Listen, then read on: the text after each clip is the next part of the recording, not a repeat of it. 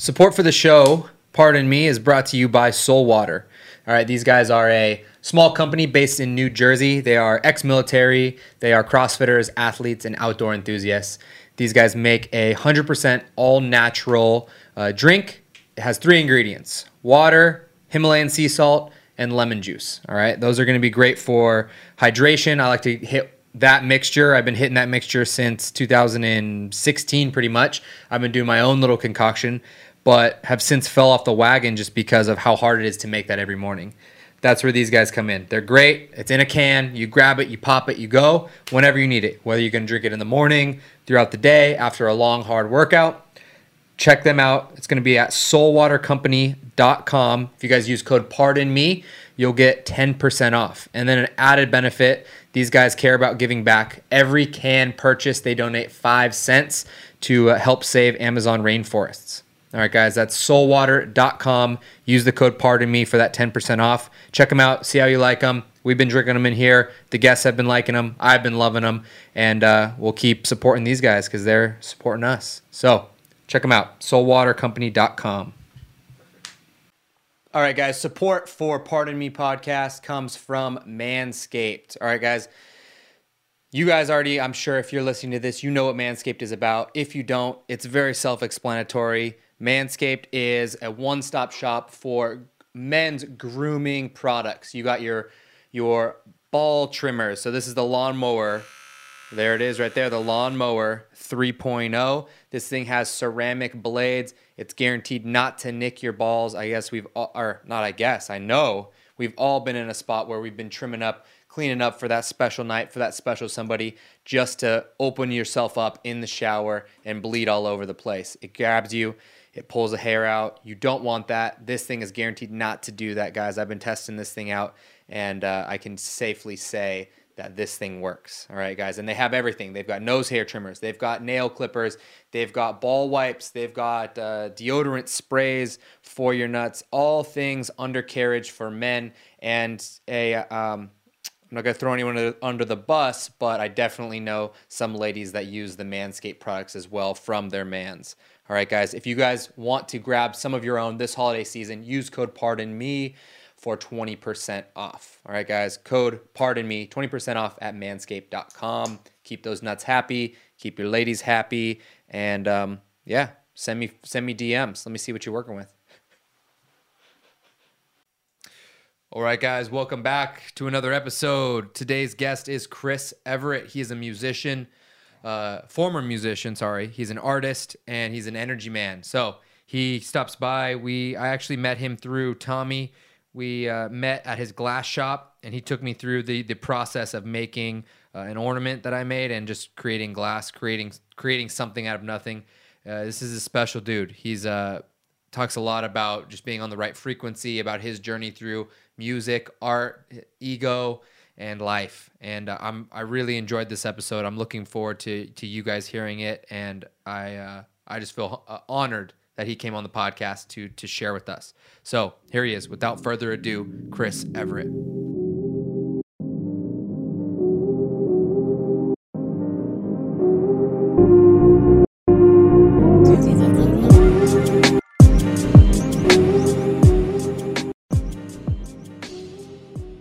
More neurological than actually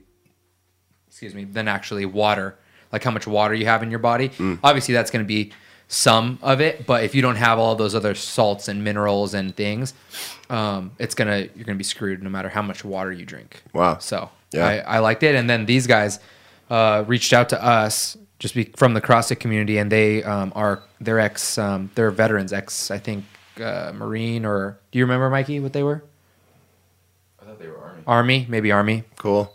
And they were doing the same thing, but they were like, it was hard. It's because like you fall off, having to pour all that shit in your water every morning and make it. Yep. And so they made a drink that's the Himalayan sea salt and the lemon in there that you can just grab and go, which I like a lot. Yeah. Yeah. Nice. All right, so we'll warm up. We'll do this we haven't done this yet, so you're our guinea pig for this. Okay. So we did this at the end. We just started doing this at the end of the podcast, but I was like, let's do it as a warm up, just to get like the juice is flowing, so to speak. Sure. Even though we've been talking for a while, and we're pretty good to go. Hey, no worries. So just read out the question and then give me an answer. Okay. Read out the question. Would you rather have dustpans for hands or Sweat Smuckers jelly? Mm-hmm. Sorry about the handwriting. Okay. Dustpans for hands or Sweat Smuckers jelly? Yeah. What are those? What would you rather have? Like, dustpans that you like sweep? Yeah. Would you rather have those as hands? Oh. If you had to choose one, or Sweat Smuckers like jelly? I think I'd have to go with the dustpans. Really? Yeah. Why? So I could pick up the scoop. Pick up what you're putting down. Okay. I don't know what I'd do with jelly. It's fucking delicious, but I don't know. But then you couldn't blow. You couldn't blow. It'd be hard to blow. It'd be hard to blow. Glass. Glass. Specifically. Yeah. Yeah. Glass. Okay, next question. Glass and man rods. Yeah. Toilet paper or wet wipe? That's funny because like back in the day touring, like the guys would use like that stuff, anything undercarriage to keep your kind of stuff going. So what would they use? Just what is the stuff? Oh gosh, I'm trying to remember.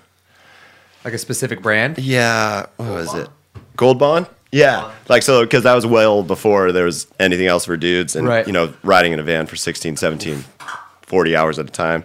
There'd be a lot of that. But for me, I usually get clean breaks. So I think I'm good with toilet paper. But sometimes, like Stern, I heard him say one time, it's like, dude, if you have to wipe 3 times, you're just not done. And some people maybe need that, I don't know. Yeah. Okay. Maybe. Good. So I think I'm just straight up on that one. If you could only listen to one song for the rest of your life, what would it be? Damn. I was looking forward to hearing you. Yeah, so, wow. Because, my stuff is so eclectic in range. I was listening to Bach last night. I was listening to the composer? Yeah. Bach? Yeah. Yeah.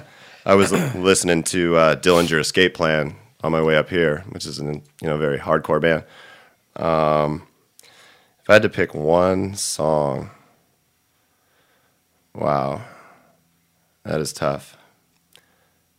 I was thinking about the other day, probably one of the more powerful tunes. Van Morrison, is angelic.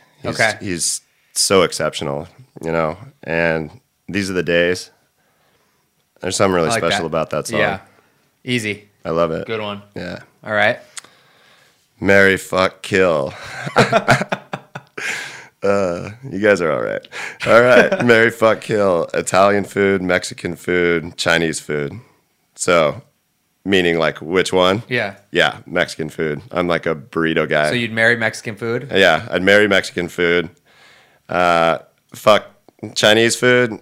It's hard to get the goods. So I'd have to, It's good for a fling, the Chinese food. Yeah, so wait, is fuck like good or bad? Is that like fuck's is that like a Mary's like your tried and true, like you could do it all the time.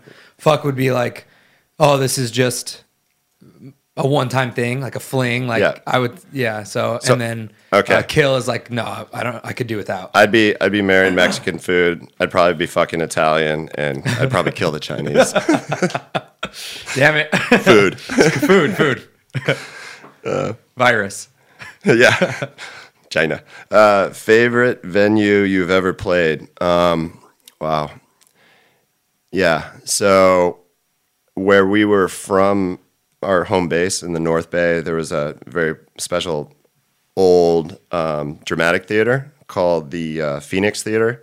We had a real strong draw there, played some great shows there with some bands, and that's actually where Bradley from Sublime overdosed in the green room back there. He lost his life there. Shit. And when you go in the green room back there where the bands hang out before you play, and there's a big Sublime sun on the back, like that obnoxious tattoo that Tommy has on his shoulder.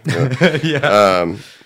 And so there was always this like special kind of feeling back there of like the weight of like, kind of for us little punk rock kids, that we felt like kind of walking, standing on the shoulders of giants, when you go into places like that and they'd have stuff like that. So the Phoenix Theater in Petaluma, California. Mikey, can you pull that up real quick? Was a big one.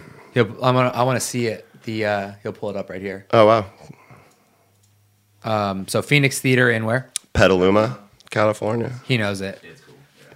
I've never seen it, so. You know that place, Mike? Yeah. Cool. Yeah. But there's so many great places across this country that, to play music. Yeah. Get some. Look at that. And then you said they have a big Sublime like tribute in their green room. Yeah. Yeah. I mean, it's been a long time since I've been there, but there used to be in the Nice. back room where the bands would hang out. I guess they're having wrestling matches there now too. COVID. Yeah, see, that stage, that's kind of more like what I remember. But, it'd hold, I don't know, I think you could jam like 1,500 people in there, a couple thousand people maybe. That would be bumping with the 1,500, 2,000 people. Yeah, I mean, it was a big place. It's kind of hard to tell by the pictures, but Yeah. maybe they've kind of shrunk down the main room, but it was a pretty decent place. That's awesome. Yeah. Okay. Next question. What's the craziest conspiracy theory that you secretly think is true? So, yeah. I mean, I'm a believer, I'm a Christian, but I mean, I'm also like to dive down the rabbit holes of these ancient civilization theories, Yeah. When you look at a number of these things, right? You've got different civilizations that have never had contact with one another building these insane, megalithic structures all the same. Right. And just today we can't even figure out how they did it, right? So that opens the door to all kinds of things. What's out there? Are there cover-ups? These days, all these footages of people's cell phone footage of UFOs and all this stuff. So that stuff really, really fascinates me. And it would not surprise me if the U.S. government was in some kind of a, Lord only knows, but something. There's got to be something there, Right. A lot of chatter for there to be nothing. Just something, because frankly, shoot, if we're the only thing out here, I mean, what a waste of space. Everywhere. Like, wow. That would be a disappointment. So kind of like aliens. I'm kind of an alien You're guy. an alien Yeah. guy. Okay. I think that there's definitely something there. So I would say that I'm with that. Yeah, I like that. I get down with that. Would you rather? Okay. Oh, So we're that's back all to the of them. top. Yeah, Sweet. we're squared away. Nice. Nice. That was a good lineup. I like those. Yeah, I like that too. That's cool. Yeah, I like the alien. Once you get into the ancient alien talks, and there is what's that one movie that Max had us watch or that he loves? It's about the Hubble. It starts off talking about the Hubble telescope and how they built this huge telescope out in the middle of nowhere, and like they spent it might even be billions of dollars to move all this stuff and set this thing up. And they're talking about Chariots of the God, or is that what it's called? Yeah. Well, Daniken. Yeah. Yeah. Yeah. Yeah. Oh yeah. I get down. Yeah. But that was powerful when they were talking about the civilization. If there was a civilization on an island that had never been touched by modern culture or anything like that, and they were isolated, and then they saw a plane and they saw a plane crash, and then they were like, what is this plane? They worshiped the plane. They thought it was, aliens. Right.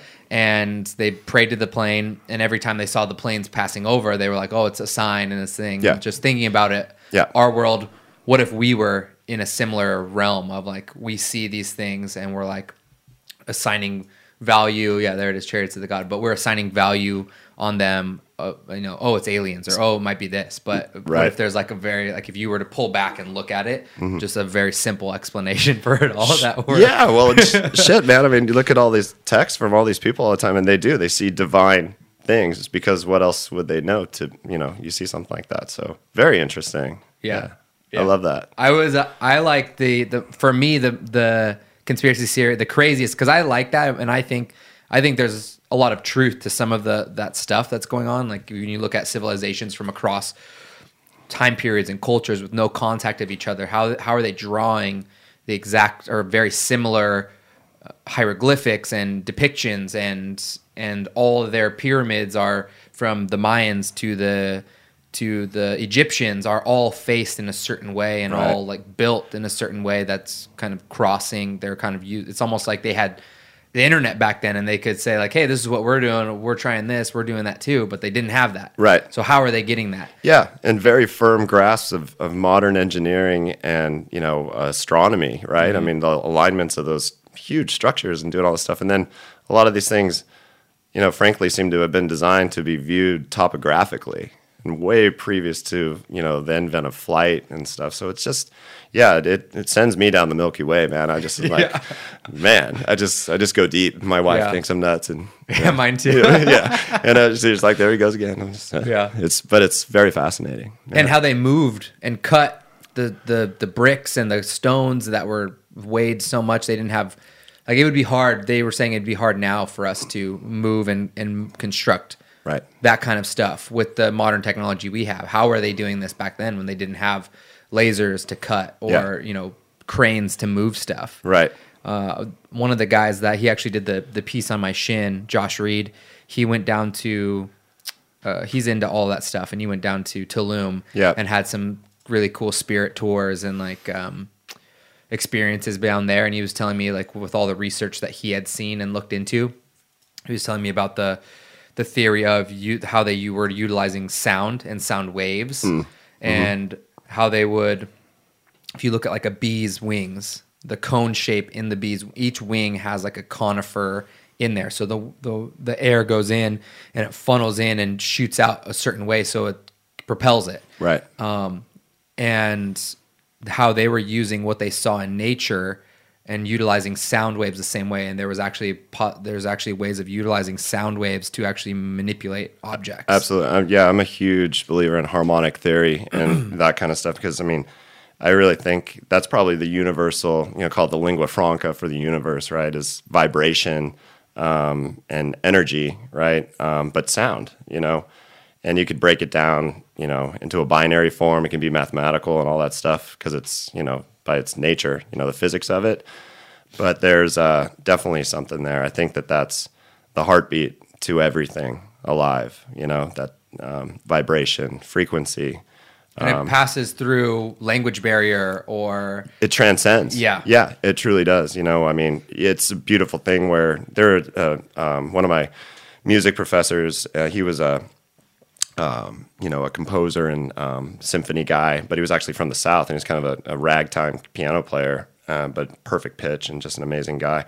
And he told me about the study that they did one time where they took, Aboriginal people from like South America, or people that have never been, exposed to anything, Western music or anything, and they played certain symphonies for him and stuff, and the emotional responses that it brought out. I mean, just seeing this rainforest guy that hunter-gatherer his whole life, and he hears Beethoven or Bach for the first time in a major modality, right, not minor, and he just starts to cry, right? And I mean, there's something there where it's a resonance, and it's a thing that transcends just normal language, technology. There's something special there.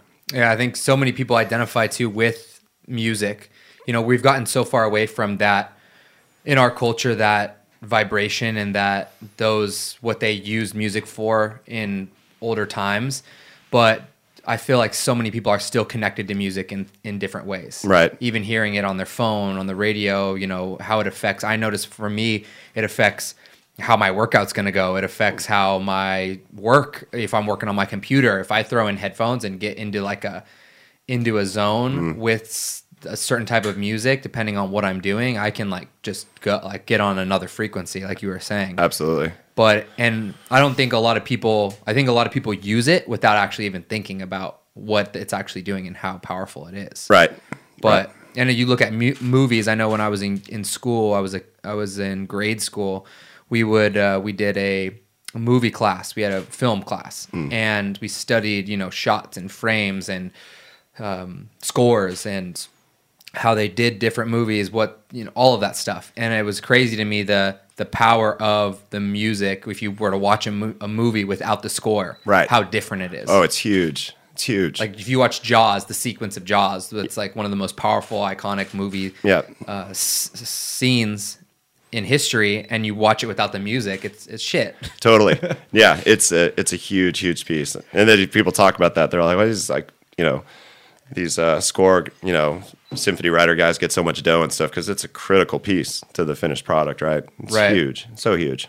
And you go to, like, even now, one of my favorite, I think without even me realizing it, but one of my favorite things is to go to different shows and plays just because of how powerful that all is. The sound, the orchestra, all of that. Like just appreciating the orchestra that's they're not even on the stage, right? The actors are on the stage, the set is on the stage, and then the orchestra's down below usually on a lot of those sets.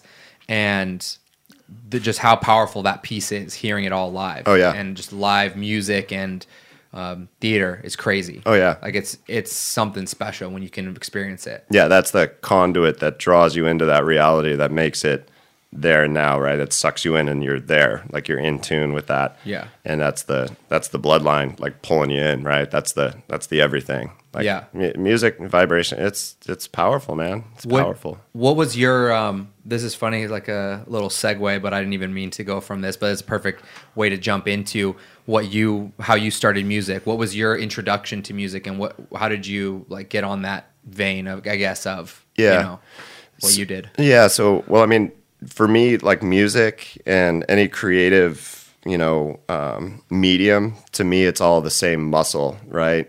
Different ones require more different types of dexterity and different things.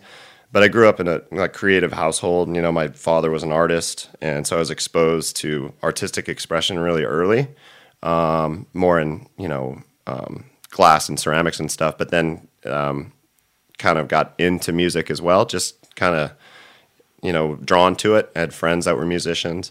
And one of my better friends growing up, his dad was actually the lead guitarist for a surf band called the Surfaris back in the day. That's the band that wrote Wipeout, the instrumental stuff. And so he and I got together, and he kind of taught me how to play guitar when I was in junior high, and then just kind of developed that skill off and on. I was heavy into soccer back then, so it was just kind of a little thing I brought along with me along the way. But then it really started to take over my young adult life when I was like 18, kind of went all in on it and really kind of started to dive into it more and progressed as a musician. And then in college, I started to study it. And then that's kind of when I guess I kind of went after it. Took off kind of. Yeah, for me. Yeah, that's kind of one of the biggest regrets I think I have as a person, is that I didn't continue with music, because I had, like, it was mandatory that I did piano classes, lessons growing up, and then got to a certain age, and I had a choice, and I was like, I don't want to do piano anymore. Sure. And I didn't really want to play guitar or I always liked the drums, like just hearing them and watching how the drummers got after it. Oh yeah. And I was like, I would do it. I would be a drummer, but I always was intimidated reading the music. Oh yeah. That was always the hardest piece for me, but I wasn't bad at the piano. It was just always like, work. Totally. But you don't understand as you're a kid, anything you do that's going to require work. So you're putting in reps, obviously. Not obviously, but I played a lot of sports, and so I was putting in the reps, training for sports and doing the sports, and we were always busy. We were always, as kids, we were going from one place we would go from school to this practice, get home at 8, and then have to do homework and try to eat, and then sleep, and then wake up and do it all again, or this training to this training, and it was always something. So the piano to me was just like a waste of time. Kind of fell off. As a kid, I was like, I don't want to do this. Yeah. But my mom was adamant that I did it, which I'm thankful for. But you don't realize, you just think, oh, I'm bad at it. It's hard for me, so I'm bad at it. But you don't realize, well, no, you're just putting in 1 hour or 45 minutes a week, and you're like kind of half-assing it. Right. Maybe, three times a month. You're not going to get good at it fast. It's going to be hard. Yeah. So you just don't understand, like, it's not that you're not good at it, it's just that you're not using that muscle, like you said. And you got to dive into it. I mean, on the tail end, when I was still heavy into soccer and training 5-6 days a week and stuff, and I was about 15 to 16, I would train, and then it would be evening by the time I'd finish up, because I grew up in Fallbrook and driving down to San Diego and back. Did you play for Surf? I played for the Surf. Okay. Yeah. I played for Surf for a little bit. Yeah. Did you? Nice. Yep. Yeah. So shout out Surf. Just go Surf. So I'd grind on the guitar for like 2-3 hours. That would be my last thing.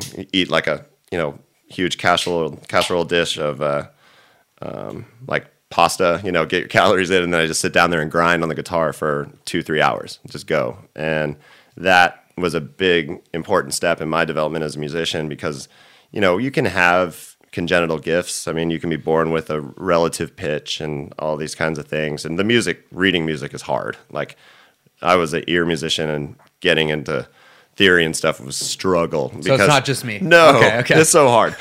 And because I wasn't a piano player, but having those fundamentals, and that's great that, you know, parents kind of try to push that stuff, because man, it opens up your perception to harmony and different things that you're not even aware of how important they are. And if the piano, it's the granddaddy to do it all. So later on, if you want to play the drums, you want to do the guitar, whatever, it'll serve you really well. But I too never did piano, never did anything. Want to start playing rock and roll when it was cool, you know. Yeah. And then so I had to do the work on the tail end, and it's you got to get those reps in. Yeah. So did you when you were started studying in college, and then were you in college when things started to like pick up for you, or how did that for the music stuff? Yeah, for the music. Yeah. So I was, you know, kind of bound to play soccer at a D1 school somewhere. I was looking at Vanderbilt, and we were on the super team, right? Mm-hmm. Under 18, we won Surf Cup, the gold bracket the last year, and I went to Europe the first time when I was 15. We played some of the youth systems over there in England and stuff. That was a long time ago, right? That was kind of a big deal back then. So soccer was my track. And then when I slipped off of that and stopped and just got into music, got to college, I'm up at Sonoma State, and it's a D2 school. I'm not going to be playing sports. And just started to dive back into the music. Met some talented dudes up there that were like-minded, that just wanted to jam, and kind of started to, do that and get that creative stuff going, and piecing out songs and stuff, and just kind of did it for fun. There wasn't an intention to go on tour or play shows or anything. We were just, just flowing and doing it, and really enjoyed it. And that's kind of how it started to take shape, Yeah. And putting in the reps. Putting in the reps, yeah. And then meanwhile, the kids that I grew up down here in SoCal were on their track, and they ended up, they kept going, and they got record deals, and, did their thing. Like my buddy Tom that kind of taught me how to play guitar. I mean, he ended up getting signed to a major, and, did his thing. He's an extremely talented guy, and he still lives up here in LA and does writing and stuff. But like all of us, usually I think he does construction as well, Yeah. It's just, real life kind of kicks in at a certain point for all of us. So, yeah. It's funny because you think when you get to a certain point, you're just going to be like, oh, I made it, I'm making big time money, but to keep that train moving or rolling in LA, it's like you got to be putting that money right back into the next thing, the next record, the next recording thing. And yeah, there's some people that can make the buku bucks, but for the most part, people think that, oh, you live in LA, or you've been on TV, or you've selling out shows, like, oh, you've made it, you're rolling in the dough. And it's like, you know how much it is to live here, know?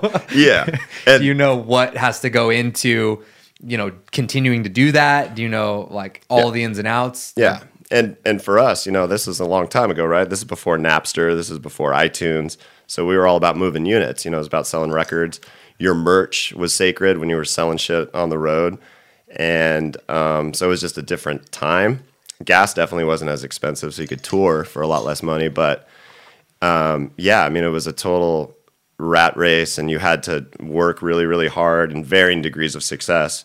And the musician in the band is the last dude to get paid. Your lawyer, your publicist, the record label, everybody gets paid first. There ain't much left when you're done. And people think it's cool. They're like, oh, I got a publicist. Oh, I've got a radio distro guy, and I've got this and that. And it's like, yeah, they're taking all your fucking dough.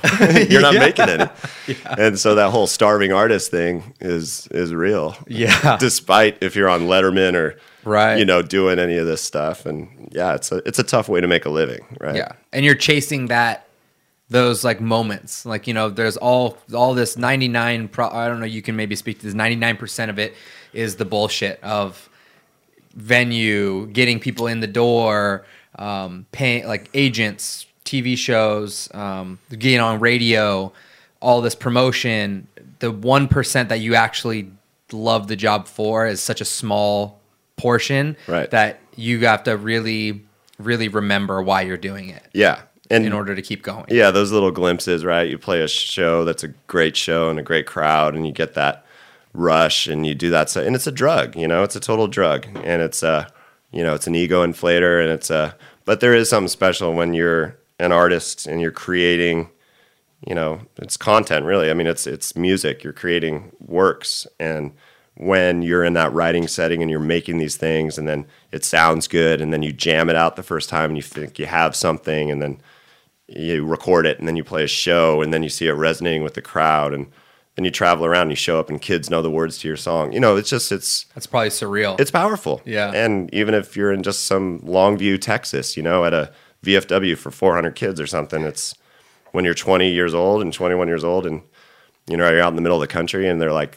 that you show up and there's like a crowd of people there to see you. It's like, wow, I guess I'm reaching people, sort of. Yeah. Am I a role model? Probably not, but I guess they're listening. Yeah. So there is that, but you're right. It's like a keyhole target of, this is the good stuff, and there's a lot of other, bullshit that comes with that, right? But it's powerful because you wouldn't put up with all the other stuff if that wasn't right. So it's such a powerful thing or moment that you could feel. Yeah. And you just kept, chasing it. It's like with anything else, like you said, it's like a drug. Yeah. It's like you're just chasing that monkey of like, yeah, that was great. Let's do it again. And let's do it a little bit bigger. And let's do it again. And I've done that before, so we got to do it a little bit bigger.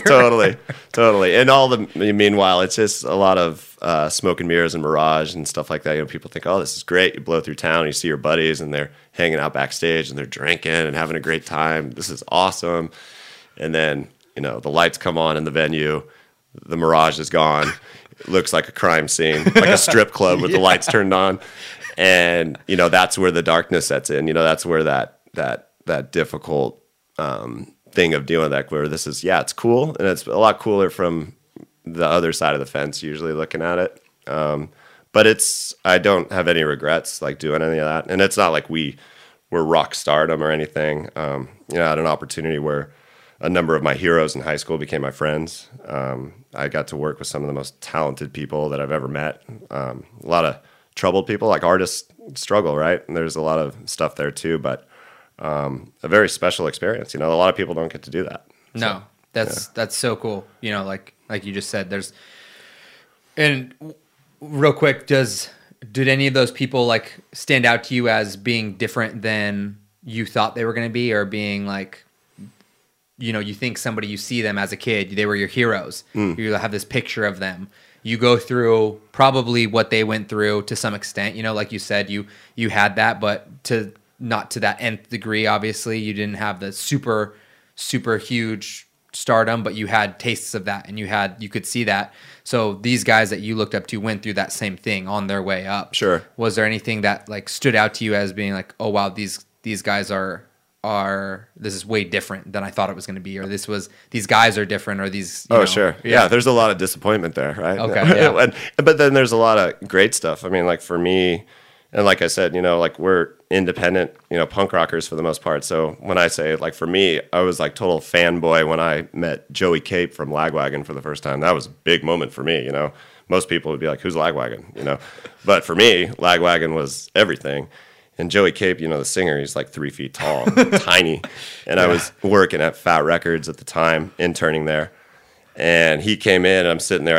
I'm on a break, and I got nose deep in a music theory book. I'm cranking on an assignment, and I just look up and I see this guy, and he comes over and he starts talking to me. And I'm like sitting there, like, okay, like, don't be a fanboy. Like, just Joey Cape's coming over to just check in, Be cool. Yeah, it's cool. But I mean, you see some of these guys.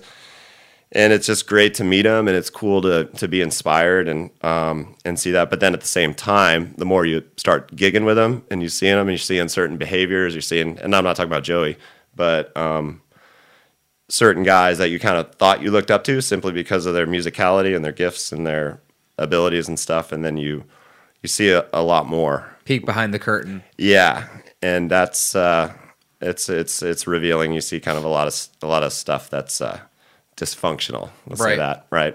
And like all artists. And, This is Joey Cape. Yeah, there he is. Yeah. I mean, super talented. They're like a punk band, from Santa Barbara area.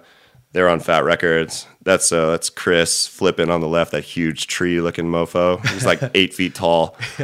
They had to make them sit down so they all look the same height. Well, it's so funny, too, because Joey is like super short. Right. And then Chris is the other lead guitar player. You got Joey, Jesse, and they've got a different drummer, Dave, now. Derek, the original drummer, died of a heroin overdose. But super talented dudes, and got to play with all that back line. They played in a band called RKL, Rich Kids on LSD. And so we played with them a few times, and then got to meet Joey and stuff. But yeah, just interesting characters, right? Like characters. Right. Do you think it's possible to go through that scene and be in that space and not be dysfunctional, or have something's got to sacrifice, something's got to give in order for you to be able to give your time, your energy to make those incredible things and to do that stuff and to just stay in that hamster wheel and to have time to write, compose, produce, do all the gigs, do all the touring, do the press. Mm-hmm. Where does like the functional part of your life fit into that? Right? Yeah. And that's why usually it's kind of a young man's game, right? Because, and some of these guys do it. They get married and they have families and they're able to get through, maybe some of them have substance abuse issues and stuff. They can overcome that before it takes them out. A lot of other ones, not so much. But yeah, just maintaining that stuff is especially at that age, and that when we're young like that in your low 20s and stuff, and you're doing this kind of stuff, and very difficult to maintain that balance. And there were a few. There was like the gal Emily from Tsunami Bomb, like she was straight, no drinking, moral, right, amongst all of us maniacs, and so that happens, but it's definitely not the norm, it's rock and roll. They call it rock and roll. It's crazy, it's a crazy life, and it's a crazy lifestyle, and a lot of people just don't make it out alive, but a lot of amazing creative people, incredible talents, and a lot of them, don't get to see that to its end, right? I mean, how many musicians? I mean, like 27's like the number, right? You got Kurt Cobain, Janis Joplin, Jimi Hendrix, all of them. Jim Morrison, 27. It's like, what's that all about? What's that number? Stay away from that. Aliens. Yeah, aliens took them. They're all up rocking in the sky right now. Mm-hmm. It's a crazy thing, but definitely hard to keep that balance. And I see some people do it, but varying degrees of success. Once they get married and you throw kids in the mix, it's just not good. And I've seen a lot of guys go down where they have young kids and stuff, and they're not around anymore. And it's just it's a hard life to grow old with if we want to, inspire our children, live like the kind of men we want to be. Yeah, and be there for them, right? That too. Just physically be in the same spot that they are. Exactly. I mean, Billy Joe from Green Day talked about this once after he got sober, and he was around. I had friends that were on his record label, Adeline, and stuff, but because he was the Berkeley guy. But he talked about that too, and he said, now that I have a kid, and he was still drinking at the time, he wasn't quite sober. That didn't happen for him until later, not too long ago, well after like American Idiot. But he talked about, he's like, I'm tired of being that guy that's jumping around like a court jester for like kids in this like maniac mindset, because like people think it's cool, and he's all, that's I want to be a man for my son, and I want to show him how to do it. And you can still be a rock star, and he still is a rock star, but going about it kind of just a different way. And you really got to change the way you think. It's kind of sobering to think about it that way. Like, this was really cool when you were a certain age because the people screaming at you and that you were jumping around for were closer to your age. Yeah. And now Gap. The gap is widening. Yeah. And you're still having to jump around, but now you're jumping around for kids that are 20 years younger than you. Exactly. And they're wanting something way different than when you started. Yeah. And you're having to jump through these hoops, and you're like, what am I doing? It quickly borders on ridiculous, like real fast. Yeah. Real fast. Yeah. And you're just like, what the fuck am I doing here? Yeah. Time to get a real job. Yeah.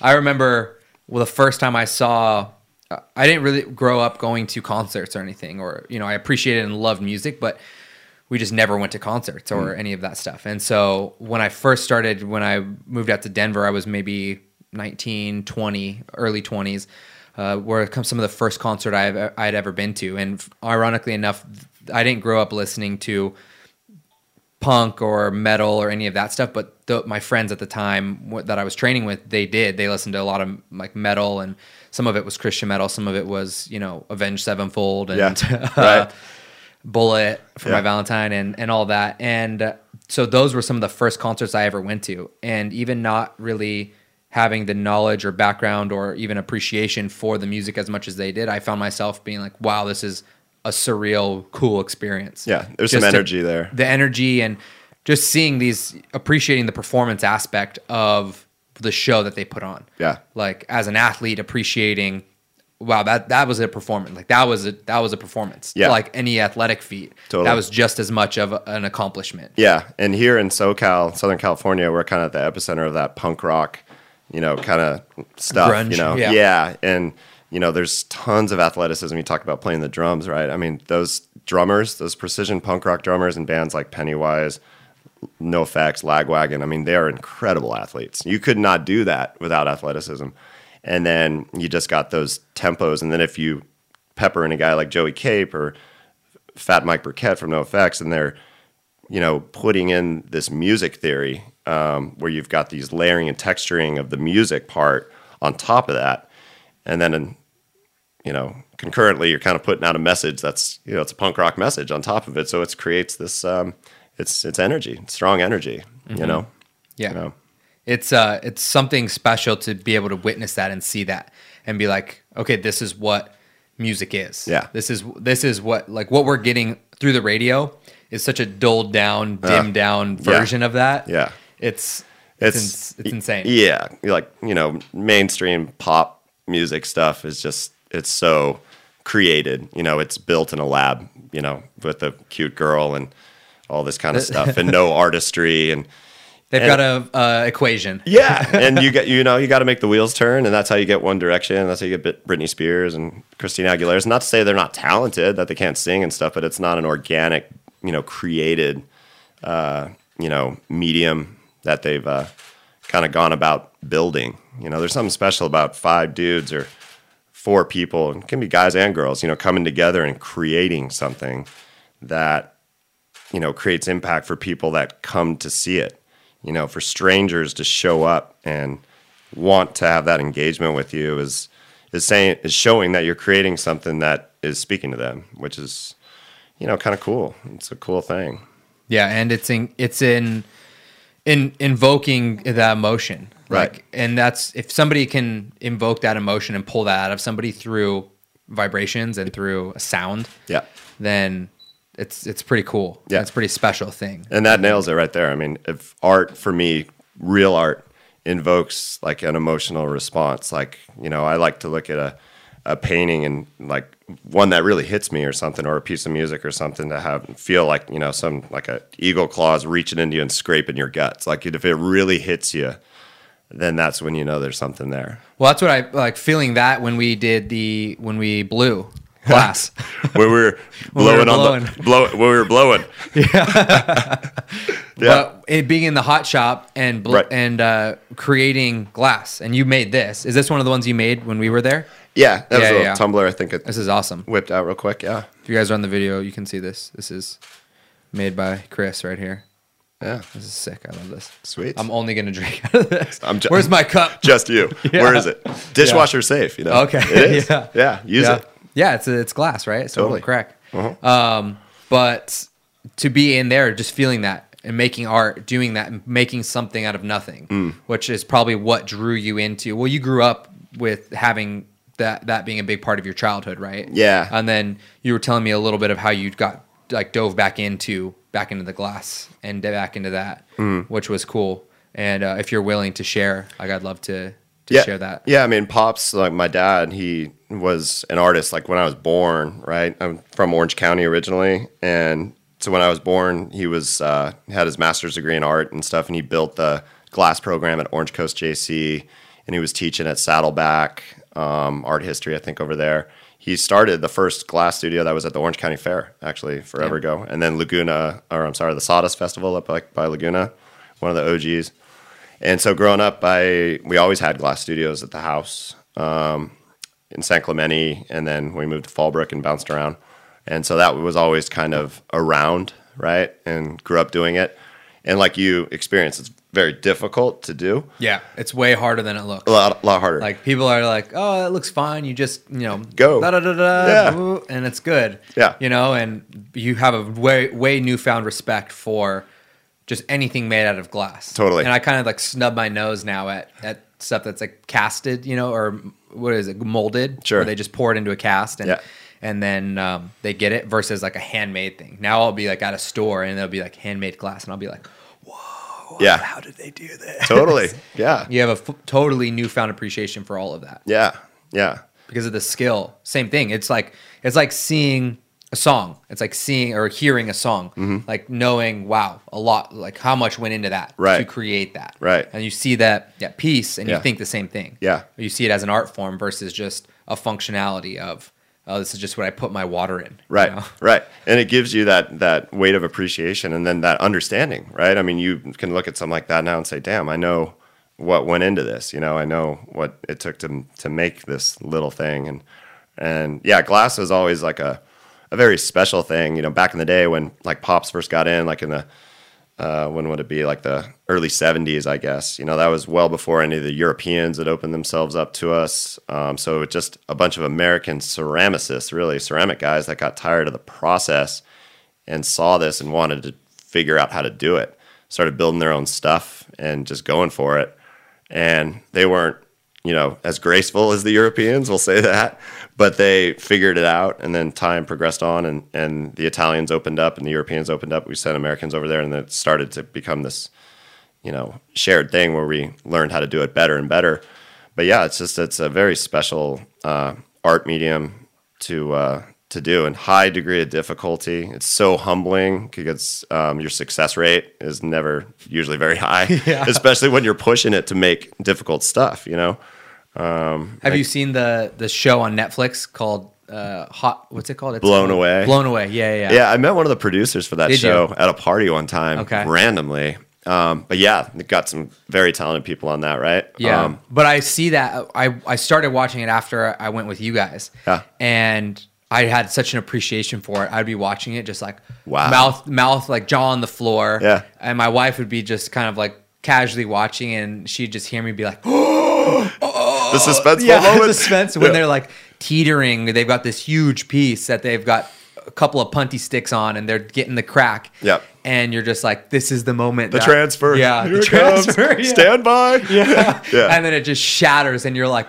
oh my God. Right. Like, that was hours. Yeah. It's heartbreaking. Of work, of precision, of everything going right. Yeah. And you just appreciate how like every piece that they make was a miracle. Totally. It's pretty much the way it is. You're just like, yeah, because so many things can go wrong. So many things can go wrong. But there's something just amazing about it. And it's very cool because people have been doing it for a very, very long time, right? Right. Venetians, the Egyptians. And it's like, how would you ever endeavor to do something so hard, so difficult? Back then, they had little kids stoking wood furnaces to keep them hot enough. keep it hot. Yeah. Yeah. I mean, they almost burned, and the Venetians almost burned down Venice. And that's why they pushed them out to Murano, the little island off the coast, because they're like, all right, fuckers, like, Go burn down that island. see ya. Like lepers. Yeah, and it's just an incredible thing. So my dad, he always kind of talked about it like it was this heavy spiritual thing, like in his own way. Yeah. Like it was this, there was a weight to it that we had to respect because of the longevity of it and stuff. But it is, now that I'm older, because he had me starting when I was really young. And I'm kind of like, oh yeah, Dad, whatever. Yeah, let me try it again. Yeah. And there's something special to it, still using the same tools, right? Still doing all the same stuff that these guys did so long ago. But the tech's a little bit better. So the furnaces and stuff we use, but the pipes, those hand tools on the bench, all that stuff, it's the same. We don't have to have little kids stoking the fire. No. We can keep the temperature where we want it now, Right. and it's much easier. Totally. And just to think about having to naturally create that, I'd be like, insane. Impossible. Yeah. And you can go to Venice, Rome, and go to like the museums and stuff, and you can see the work that they did back then. And they couldn't get the glass hot enough to burn out all the impurities, so it'd be kind of yellowy because zinc and stuff would still be in there and bubbly kind of. It wasn't until like the Industrial Revolution the Italians figured out how to burn that out, and they called it cristallo because it was the first time it was clear. But like work-wise, like dragon stem goblets and all this stuff, it's right there.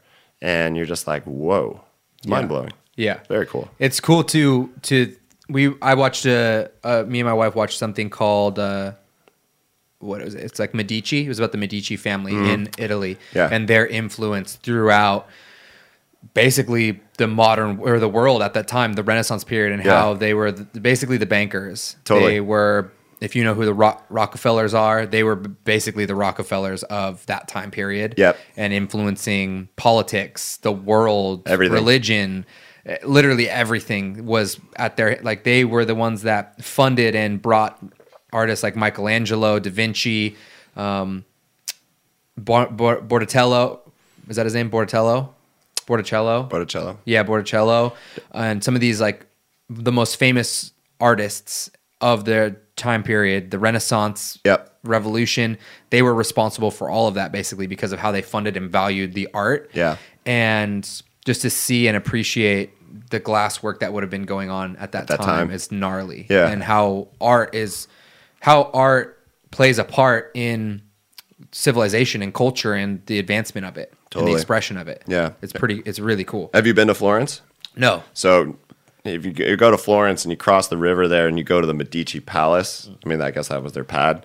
It's insane. It is the biggest, like, it just goes for days and days and days. It's enormous. And yeah, so I mean, I didn't know too much about the family, and it's cool to kind of hear you talk on that. But I was blown away just walking around. It's called the Medici Palace, and it's just this enormous place, right? And it just is like incredible, and just right there in the heart of it, right? And the Italians back in the day in that Renaissance period and all this kind of stuff. I mean, the creative works and stuff that came out, all that stuff. It's pretty special stuff. It's really cool. Yeah, and you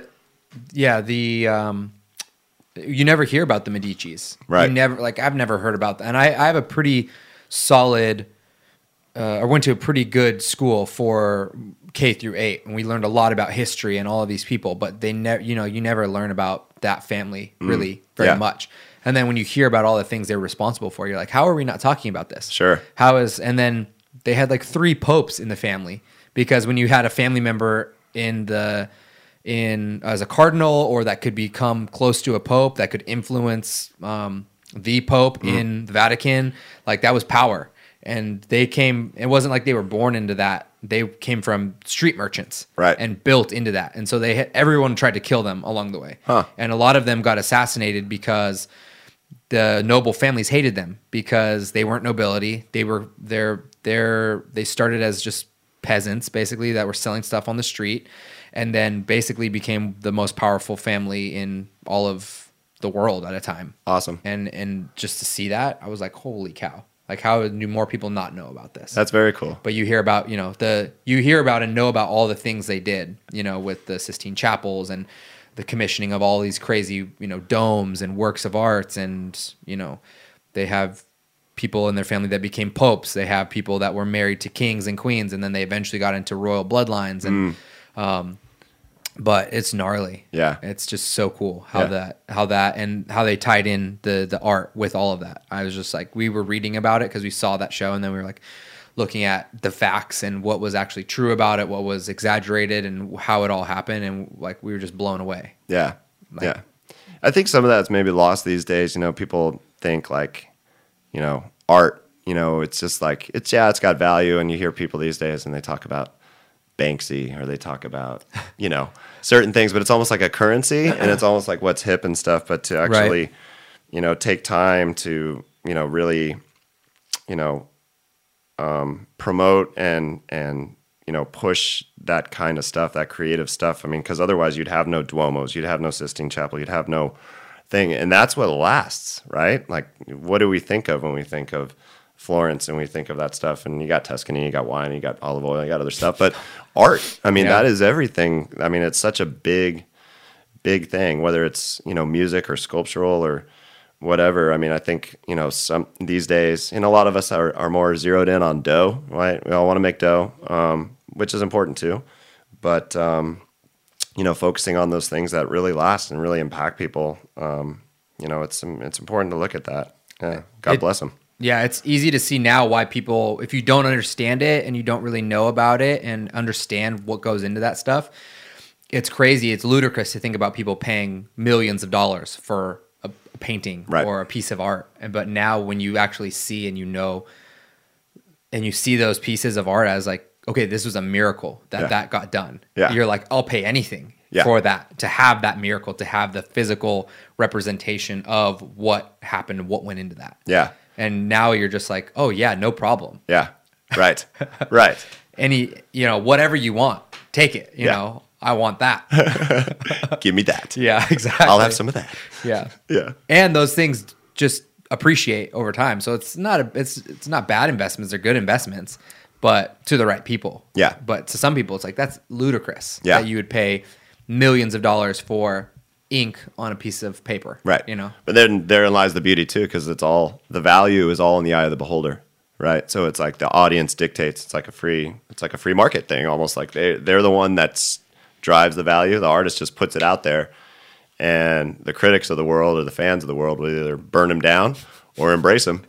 And so it's interesting to see how that evolves, right? Like you look at modern, like American artists, Pollock, right? Or, somebody that goes a different way and does something unique, right? And he was dripping those paintings and doing that stuff. And initially the art community was like, holy shit, this guy's cracked it open. Like this is avant-garde. This has never been done. This is amazing.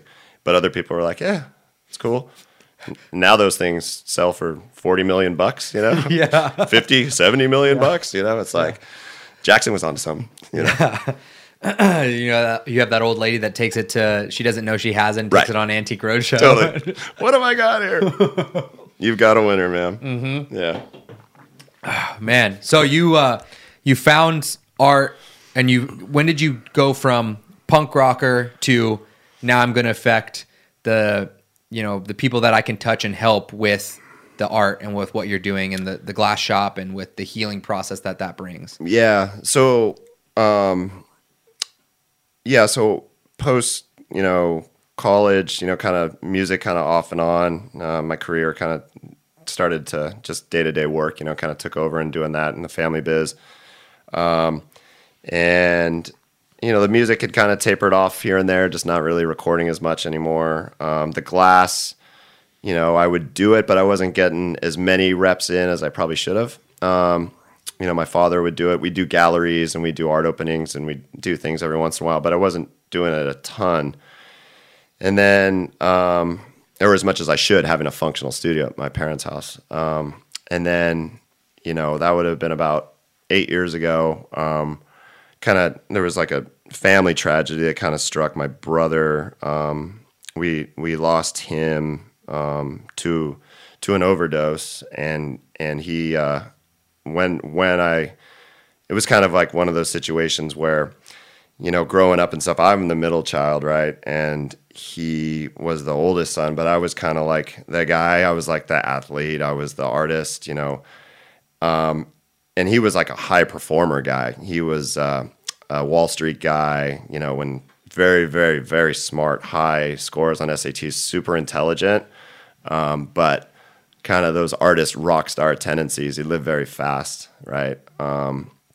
And with that, it brought on just a fast lifestyle, right? And but everyone used to joke around like, all right, Chris is the musician, Meryl's the rock star, right? And he just life of the party, like super cool, very good looking, had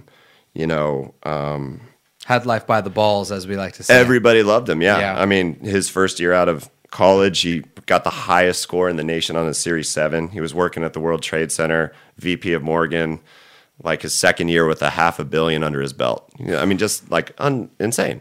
Yeah. But, a lot of ego, a lot of stuff there. And tragically, we lost him. And it's just one of those situations where when it went down, it was, at my parents' house. They were both standing over me watching while I was, trying to, work on him. And we lost him. And it gutted me like a fish. And I from that point, I just stopped creating, just stopped creating. And I was working, and I dove into my career and, kind of charging along, right? But just trying to push it down, right? Box that shit up so tight But it's almost like you box it up really tight, but you're dragging it around on a chain, right? Yeah. And it starts to dig through the meat in your shoulder, and then it starts to cut through the bone, and then it starts to do other things. So I did that, for quite some time, and just charging along my career path and hiding all that stuff. Still doing well in business and all that kind of stuff, but meanwhile, kind of on fire inside, right? Mm-hmm. In a bad way. Yeah. And then just a few years after that, I lost my father, and then that just was like the thing that just kind of pushed me over. And I was just like, I was the only man left in my family. It tore my mom up. Obviously those are 2 hits that she couldn't take. And still chugging along on the outside, everything looked really, really good. The job, all that stuff. You just keep cruising along. Find a way to keep going. Yeah. But, kind of finally hit like a breaking point where I kind of bottomed out and had to just step back from all of it, and knew that I just needed a really hard reset. And in doing that, I started to take a whole new direction in my life, and turn the art back on. And the art and the music stuff, yeah, I'll do a little stuff here and there, with my kids, and kind of jam along and get them going and stuff. But for me, the thing that I've really been diving into more is the, creative mediums, the glass, ceramics, and that kind of stuff, to use it more as a tool in a therapeutic way, not just for me, but for others too, right? Do you think you kind of turned it off when that happened? You shut that down because it was such, making art and music and everything is such an emotional thing, and it's such a deep, like, spiritual, emotional journey, that if you were to, that you kind of shut that down because it was connecting you with that, those things that you were still dealing with, and not kind of having the, I don't know if it was time, or you can speak whether it was time or just pain, or what was, the reason not, delving into that. Yeah. I mean, I just shut it down. One, after losing my father, I think that was probably that, the glass stuff there too. Like, he was the guy always doing it with him. That was my connection to that.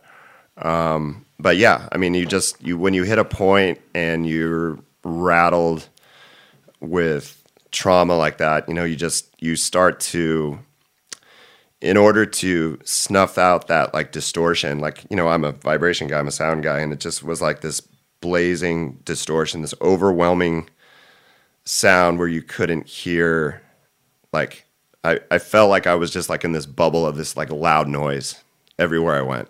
And people would try to perforate that by reaching out, and they're saying, "Oh, Chris, and he's had such a rough go of this." And oh, but he's an artist, and he's kind of like that. And you were just kind of insulated in this storm of noise, And with that noise, you can't communicate or commune with yourself, like who you are.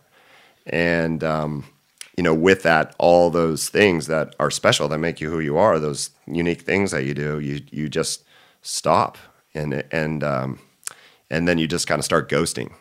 And I didn't really realize, frankly, like, that you're not even, when you start letting stuff like that go, you're not even really aware that you're doing it, because you're just like in the shit, and you're just trudging along.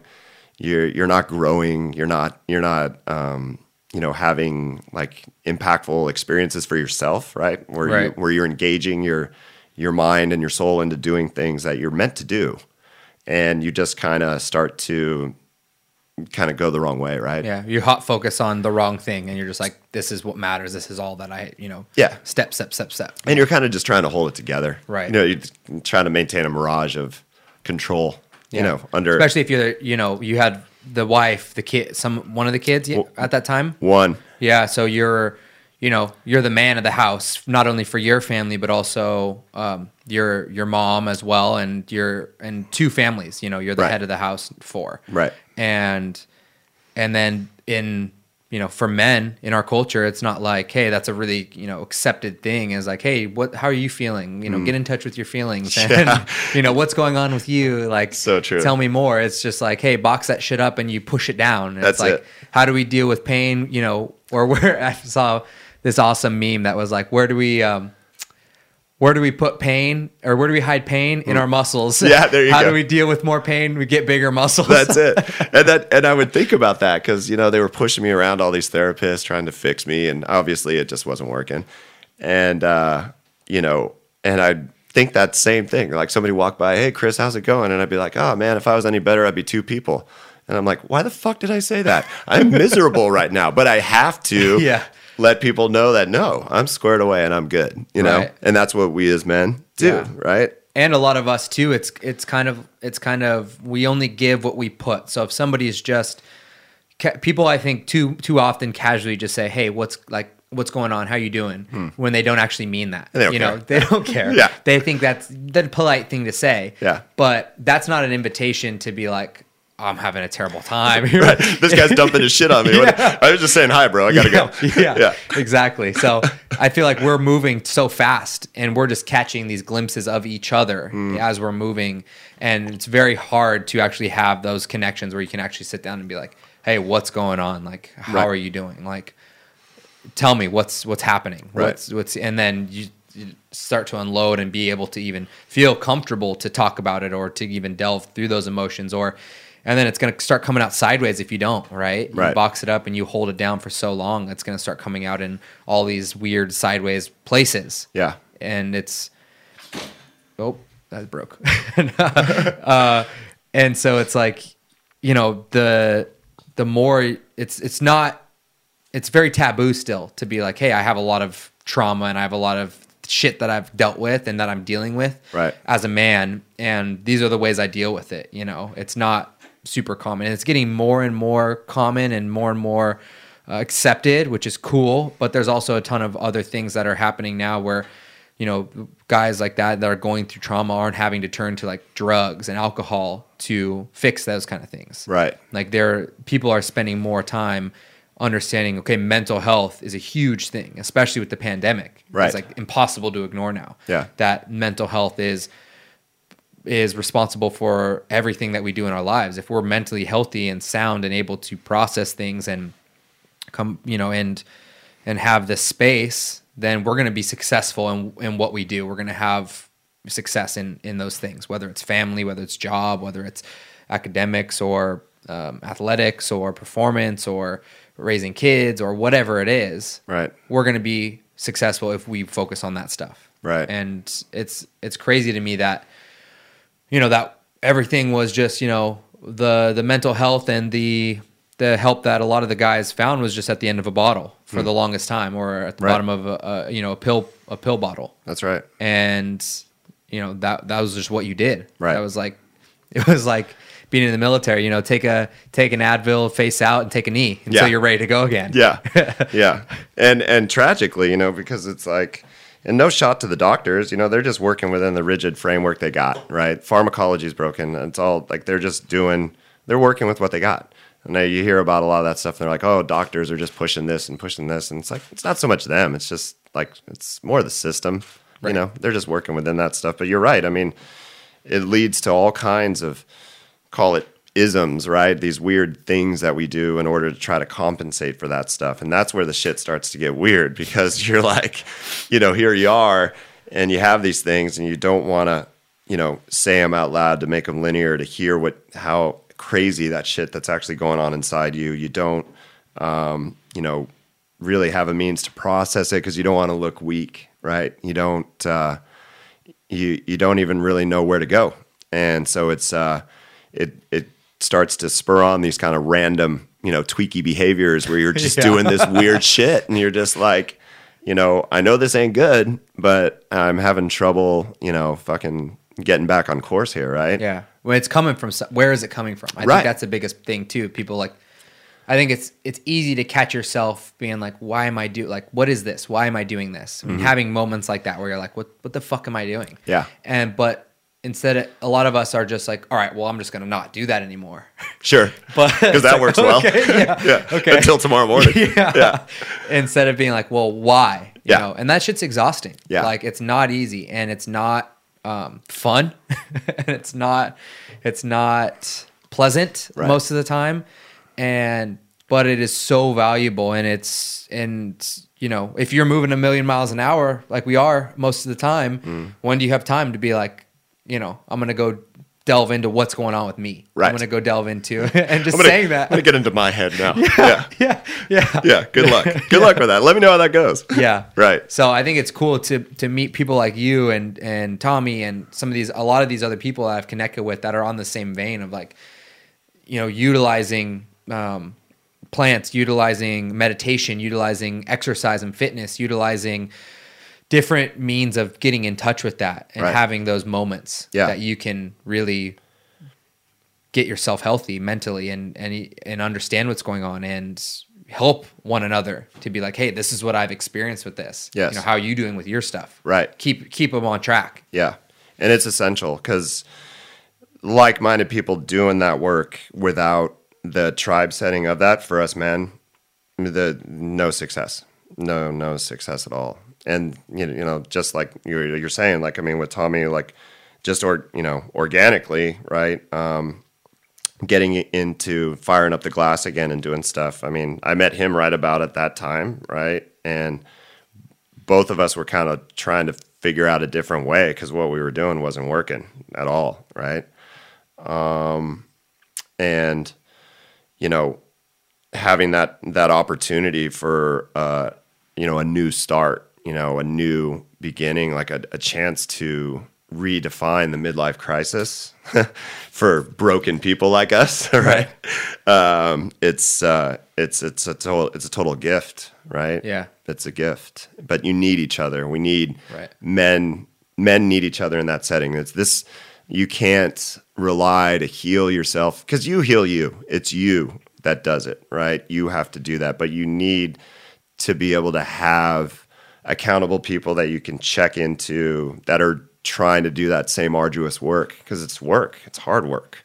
Yeah. It's painful work. Men need other men to blow. You got to, men can't blow without other men. Well, could they? But you're right. Glass. You're right. Blow glass, turn up the heat and start loving each other. And that's the main medium that you're using for that, right? Right now is the glass shop for being able to like help other people through that and be able to do that, right? Yeah. So the glass is, I think, a very good one, like medium, right? For for that, for vets especially, for for special warfare guys, special forces guys, the glass is perfect for them, right? Because it's intense. It's there's a process there. It requires focus to break down fundamentals, right? And you get a team guy in there, and it's like, okay, Chris, fucking tell me what. What step? Step 2, okay, right? Load, clear, shoot. That's where they go. But it's just good to, it's a perfect process for that. But then we've also got painting, we've got ceramics, there's metal sculpture, there's wood in there. We've got everything, and expression in creative mediums is really, really important. And just trying this different lifestyle, but for us, like starting off, like you said, the main, you got to start with the surgery when you've got real trauma, when you've had to, and everybody's got trauma. This is where the ego. You don't have to get shot to have trauma, right? You don't have to have, mainlined heroin to have trauma. You don't have to have, a family member die to have trauma. Like people have trauma from just growing up. Everyone has trauma. Everyone's got trauma. And no one's trauma is bigger than somebody else's. That's exactly right. I think people get in this competition of like, whose trauma is bigger? Who's the king of misery here? Yeah. Who's the most fucked up? And well, I'm not as bad as this guy, so I shouldn't be complaining. Right. Right. And I don't need help because I've never had to kill someone or I've never had someone die in my arms. But it's all perception, and everyone's trauma prints on them in their own way. Someone can run over a cat and be just as fucked up as, say, me or Tommy or any other guy. I don't know. But, and that's fine. But because we all need help, you know? But, the hard reset that, we've kind of, found is in that plant medicine realm, to restart. And that's the point of surgery. That's where you can get your new departure point, and it's strictly a departure point. I think that's like most people get caught up on the fact that they're like, oh well, I don't want to be a drug addict. I don't want to take drugs, or I don't want to, be smoking weed all day or do this or that. Right. But like you said, this is not a prescription as far as like, hey, you got to do this every day. You got to be, high on mushrooms or ayahuasca or DMT to be able to be successful or to be able to be a healthy person. It's like, these are little tools, like in the hot shop. These are tools that allow you to see a different picture and just like get in touch and kind of understand where the ego plays in, to kind of break down the ego, what's been going on in your own head, what's been going on in your body, your heart, your mind, so that way you have a path that you can go through, and then start putting in the work. Exactly. So it's not like, oh, you just take this and you'll be good. No, it's like no, no, you're not. That'd be great. No, it's like, here, have this so you can understand what's going on, right? And then you start putting in the steps. You start putting in the work. Right. Exactly. Yeah. Exactly. Yeah. What are you guys doing? I know you guys have like some stuff that you've gotten the work with, where you're doing at the shop and glass and that creative space. Are you planning on kind of rolling that? I know you're doing that too with a lot of vets, like you said, a lot of team guys, a lot of special forces, and how's that? How do you guys envision that looking as far as it continues to evolve? Like, what do you want it to grow into, or what are you guys growing that? As? So I mean, outside of the medicine, right? Outside of the treatment, it's starting there, right? And really, the most important thing outside of that is to start a whole different track. I mean, you got to look at it like you're being treated like you would for an injury or a life-threatening condition where you're operated on, and then post-surgery you need to rehab, and then you need to figure out a new direction so you don't get hurt again, so you don't end up on the operating table again, right? Just like an athlete, just like anybody that needs some R&R.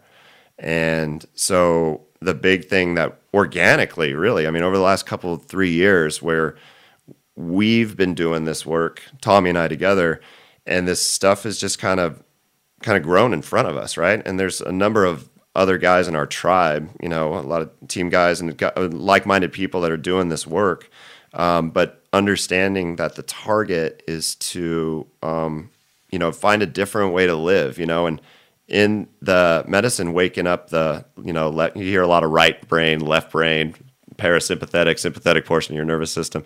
The whole target is to live more in that parasympathetic and get out of that fight or flight stuff. Look at what you're doing, critically think and think clearly and be motivated by different things. I mean, all of us were ego-driven, masking, covering up terrible, terrible things, pretending like everything was okay, right? And if we can look at those things and exercise those things and process them and start to go about things in a different way, with the brain being turned on the right way, and you push it with the physical training, nervous system training, cold immersion's a huge thing. Breath work is huge. The beautiful work that PJ is doing up at XPT, underwater nervous system training, all of it. And then the art is a key piece too, to achieve flow state. And flow state is when you're operating at that frequency, when you're in that zone. And when you're there. Yeah, I know when I'm there. But how do you stay there? That's the million-dollar question. Mm-hmm. And I think that between the balances of the medicine in the appropriate settings, done correctly, safely, medically, as a medicine, and then doing the work outside of it, that we're onto something kind of special, and modeling it for special warfare operators. But this could be for so many more people. And that's just where we started, because that's just where it started. Tip of the spear. That's just where we were. Yeah. And that's who Tommy was, and that's how we just kind of got here. But this gift is so much bigger than that, right? Right. And it's and I think that's kind of like our mission, because it's teaching yourself to just go about things differently. And if you could see like what I've seen and what Tommy's seen taking guys through down there, at that moment when somebody comes through that and they're processing some terrible stuff, and you see their face when they come out on the other side, I mean, it looks like you're looking at a little boy, right? And I mean, it's a new person. I mean, we have an opportunity to be remade as though in a furnace, a glass furnace. Like you are stripped down to your elemental self, and then you have this opportunity to start over. But you got to go about doing it the right way. You can feel great for like a little bit, and then say, "Oh, you not do the work," and you're fizzle and fry. You're just done. So that's really our main thing, because there's places for people to do that. Unfortunately, like right now, like you're aware, I mean, it's not a legal thing, so you've got to do it in certain settings. Got to do it in Portland. Outside black sites south of the border, like different things, right? Yeah. But that's been like our main focus, my main focus, and his as well, and we're really excited, and it's such a blessing. It's like a miracle too, because like we were talking about art being a miracle when you get it right. It's these people and this population that you're helping, people that are like the mental illness and mental trauma and all of that depression. I feel like a lot in the past has been looked at like uncurable. Like, okay, these people got fucked up from what they did, whether it was, it could be from a number of things that we've talked about and haven't talked about, but we knew so little about the brain and how it worked. And we, in history, have just thrown those people away. Yeah. We've put them in a mental institution. We put them in jail. We put them in somewhere, locked it, threw it away. We don't understand it. They're crazy. And now we're kind of seeing I feel like a new awakening happening, where we're able to revive those people and bring them back from what we thought was an incurable thing. Yeah. And it is, I think it is a bit of a renaissance, like you said, right? It's a different time. There's a happening with this stuff. And before, just like, this stuff has been utilized for millennia. And, just because certain people dwell in the forest and stuff and they don't speak our language and they got a bone going through their nose, don't think that they don't have something that they can teach us, right? There goes the ego again. It's like, well, what can they show us? Because mental health, I mean, there's a saying that we talk about. It's like, the brain controls the body, but the heart controls the mind, right? And so if you think about that, that kind of circle and that completing of that loop, if you have one of those things severed, right? I mean, the heart controlling the mind, I mean, that's really your spirit. That's who you are. Like, sure, you can be, your brain and you can do functional stuff, right? But it's like, who are you? Like what's in there, And so if you can get that to communicate to your mind, and then you can create that loop and stay in more or less kind of that flow state, lane, right? And be doing these types of things. I mean, you can really do some amazing things because you're unleashing your own potential. It's all you. It's not like this stuff's like it's a turbocharger, but that's it. It's just an opportunity. It presents a window of opportunity, and it's still the man. And that's what's so beautiful, because you see guys that were bound up as hell, ego through the roof, dying inside, and now coming out of this, that flipping all that stuff and learning that loving fiercely is actually the best way to fight. Like, how about that? Think about that for a second. It's just like, trying to teach that to a team guy. Right? But see, and that's the beautiful thing, because it's like that's where we're at now. Because we talk about this all the time, me and the other guys and stuff, and it's like we're in the realm of spiritual warfare, and like everything's on the line. Like our salvation, our legacy that we'll leave behind for our kids. Everything's at stake. And so we really want to, try with everything we have to go about things in a different way. And let's face it, like you said, COVID and everything else going on, you see a lot of people, simply put, a lot of people are going this way when people should be going this way. There's just so much chaos, right? So much fear, so much just bad stuff happening, right? And misdirected. It's just lacking, harmony. And if we can somehow get balanced and maintain that balance, and then inspire the guys that come behind us to show them that there's a way, it's possible. And it's not easy. And there's no mission success here. It's not like I'm not there. I mean, shoot, I'll probably pull out of here and be crying in my car on the way I drive home or something. Who knows? But I mean, it's about the target and the journey and striving. I think the spirituality too aspect of it is something that so many people overlook, especially nowadays. It's not popular, or it's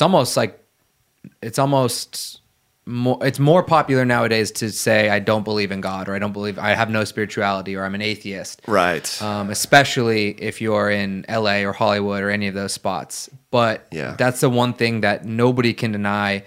Utilizing some of these medicines, the psilocybin, the DMT, and some of those, it's a spiritual awakening. Like a lot of people describe it as just having spiritual experiences and becoming closer to God and spirituality and what they see, and just kind of unveiling this mask of bullshit that we've put in front of us because of, technology and this and that and all the reasons we have to kind of deny that aspect of our bodies because we can't see it. Right. And now we're so X's and O's. If I can't physically touch it, why do I want it? I can't touch God. I can't feel it. I can't assign a value to it that has dollar value. Unless you're in a church, you can. Yeah, right. Then why do I don't want it. I don't need it. Yeah. But like you said, we're dying inside. Right. But what is because we've talked a few times on the podcast about some of these things. And as we get closer to wrapping up, I want to touch on one more piece that I feel like we kind of leave, and I wish we talked about more with other people. And I now having you, I'm remembering it, I'm thankful, as somebody that's just listening that has no idea where to start, because you are talking about a substance that is not easy to attain, or I don't know if it's not legal to obtain. We're talking about, psilocybin and 5-MeO-DMT and some of these other things, and doctors are utilizing it and researching it. So there is a lot of research going into it. There's a lot of data out there. Yeah. It's become more and more, I would say, mainstream. You hear about CEOs and you talk to people every day, and I literally come across one person every day at least that's like, oh, I microdose psilocybin. I'm like, what the fuck is happening? They're out there. They just don't want to tell you. Totally. And I feel like we're going to look at it, we're going to look back on this as like weed, when now everybody, my grandma's on weed. Yeah. But 3 years ago, you go to jail for your life for selling it, Yeah. And I feel like we're going to look back on it the same way. But where do you think somebody starts that is like, hey, I'm interested. I have trauma. You're telling me all the things. I'm interested in everything you're saying. You're telling me all the things, the right things. I'm checking these boxes. Right. Where do I sign up? Where do I sign up? There's a magic question. Yeah. And so it's like, where do you think, should they start with just research and utilizing some of the stuff online? Do you think they should start with, breathing exercises, meditations, slowly work up and kind of delve into that community and then go step by step? Where does somebody start, because it's kind of intimidating. No, it is. And I think, on that, for like, I'll go all the way back, because I loved what you said there on the spiritual piece. A lot of these people, and not to make this a political thing at all, but a lot of the people these days are so, everything's all about activism, right? And looking outward, and the battle cry of like revolution, of these huge changes that people are going to do and transform everything within their lifetime and stuff.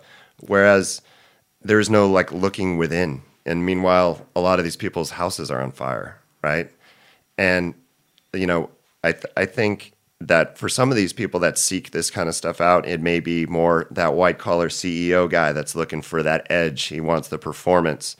He wants to, best his opponents and triumph, fiscally in his business, each year and meet new benchmarks that way and stuff. But there's a both and to this stuff. And when guys are chasing the performance side, they're going to get that spirituality. Like it or not, it's coming for you. God's coming for you, because, whether they know it or not, a lot of times it could be like back to the trauma piece, right? I mean, it's like everyone's got trauma. You don't have to have done certain things to, qualify for something like this. And,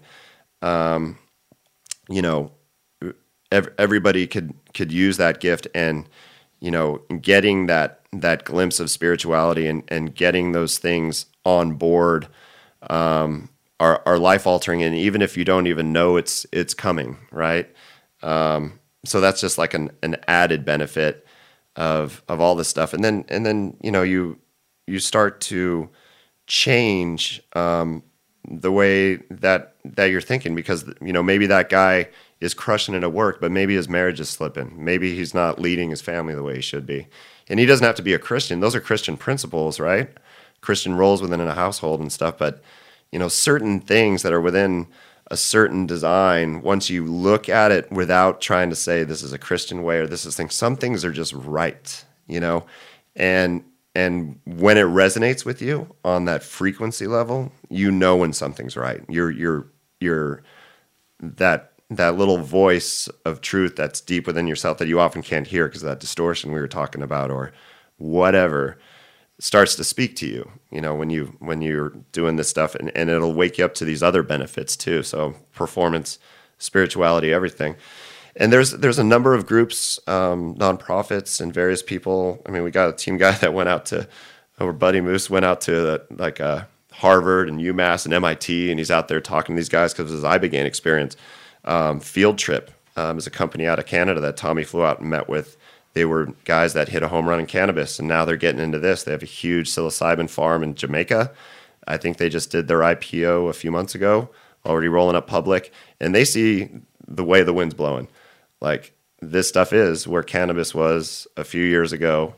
You got a number of states that are pushing legalization of psilocybin. Florida may be the first red state to do so soon. Oregon, Washington, California.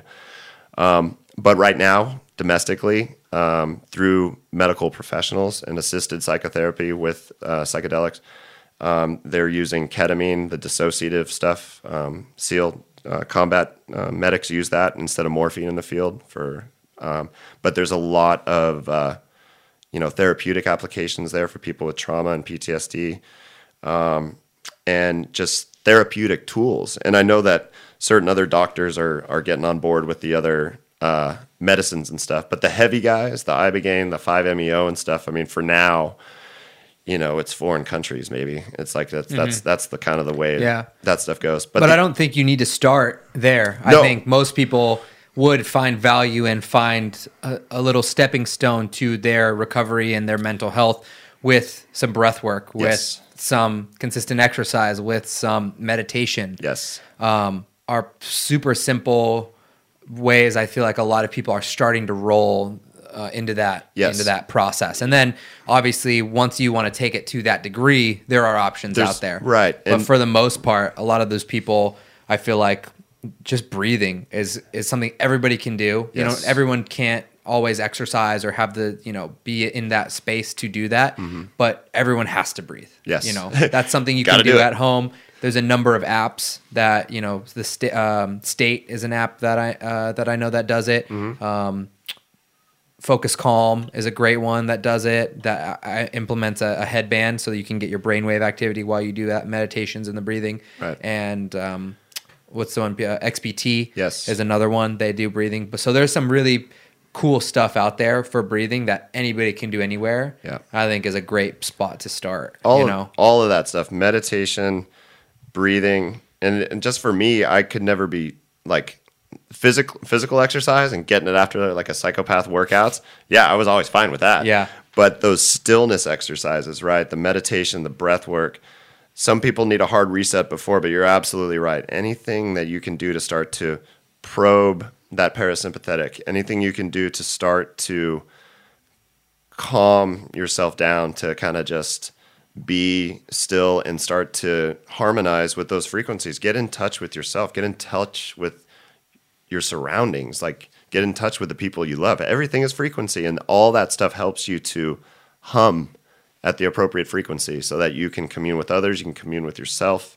And not to go down some hippy-dippy road, but I truly believe it, you know? And those things are tools that you don't need to. I mean, there's Buddhist monks that can melt snow with their hands and melt rock and stuff, and they can meditate and levitate. They're doing all this stuff, no medicine on board, right? So there is very possible. And yes, if people would just start doing some of that stuff, yoga, stretching after these workouts and stuff, there's crazy meditative benefits from doing that. All those types of things are huge tools to start to get down that track. Anything to get a nice little reset. Yeah, I agree, and it's been cool having you on. It's been a special time. I love this episode. Thank you, man, for coming in. Hell yeah. Thank you for sharing and opening up about all that stuff. It's been awesome. Probably one of my favorite episodes we've done. Cool. I think with everything we got into and everything. And you brought me a gift, so hey, already at the top. We come bearing gifts, glass gifts. And you brought me the glass that I blew too. So yeah, happy blowing. We're gonna have to get down to the what do you call it? Hot Chop, the studio, Hot Chop studio, the glass shop. Yeah. And we'll have to get Mike down there and my wife and absolutely. Yeah, we can all blow. We can all blow. All right, man. Take care. Thanks, Kristen. All right, guys, there you have it. Another episode. If you guys ever catch me on the podcast again, I'm going to vow right here to only drink out of this glass that he brought me for the rest of the podcast. Only ever out of that glass. Handmade by the one, the only Chris Everett. Shout out to him for coming on the podcast. Hope you guys enjoyed it. Thank you guys for listening. Thank you to him for coming on. That was an awesome episode. Got into a lot. Super inspired, super encouraged after talking to him, hearing what he's doing, and just sharing. It's awesome to be around guys that are like-minded, that are on that just different wavelength. And you definitely can tell. You definitely can notice when guys like that, special people, guys and girls, special people to be around. Non-binary. I'm not gonna assume his gender. Nowadays you can't assume gender. But there it is. Episode 74. Thank you guys for being with us. We'll see you here next time. Peace.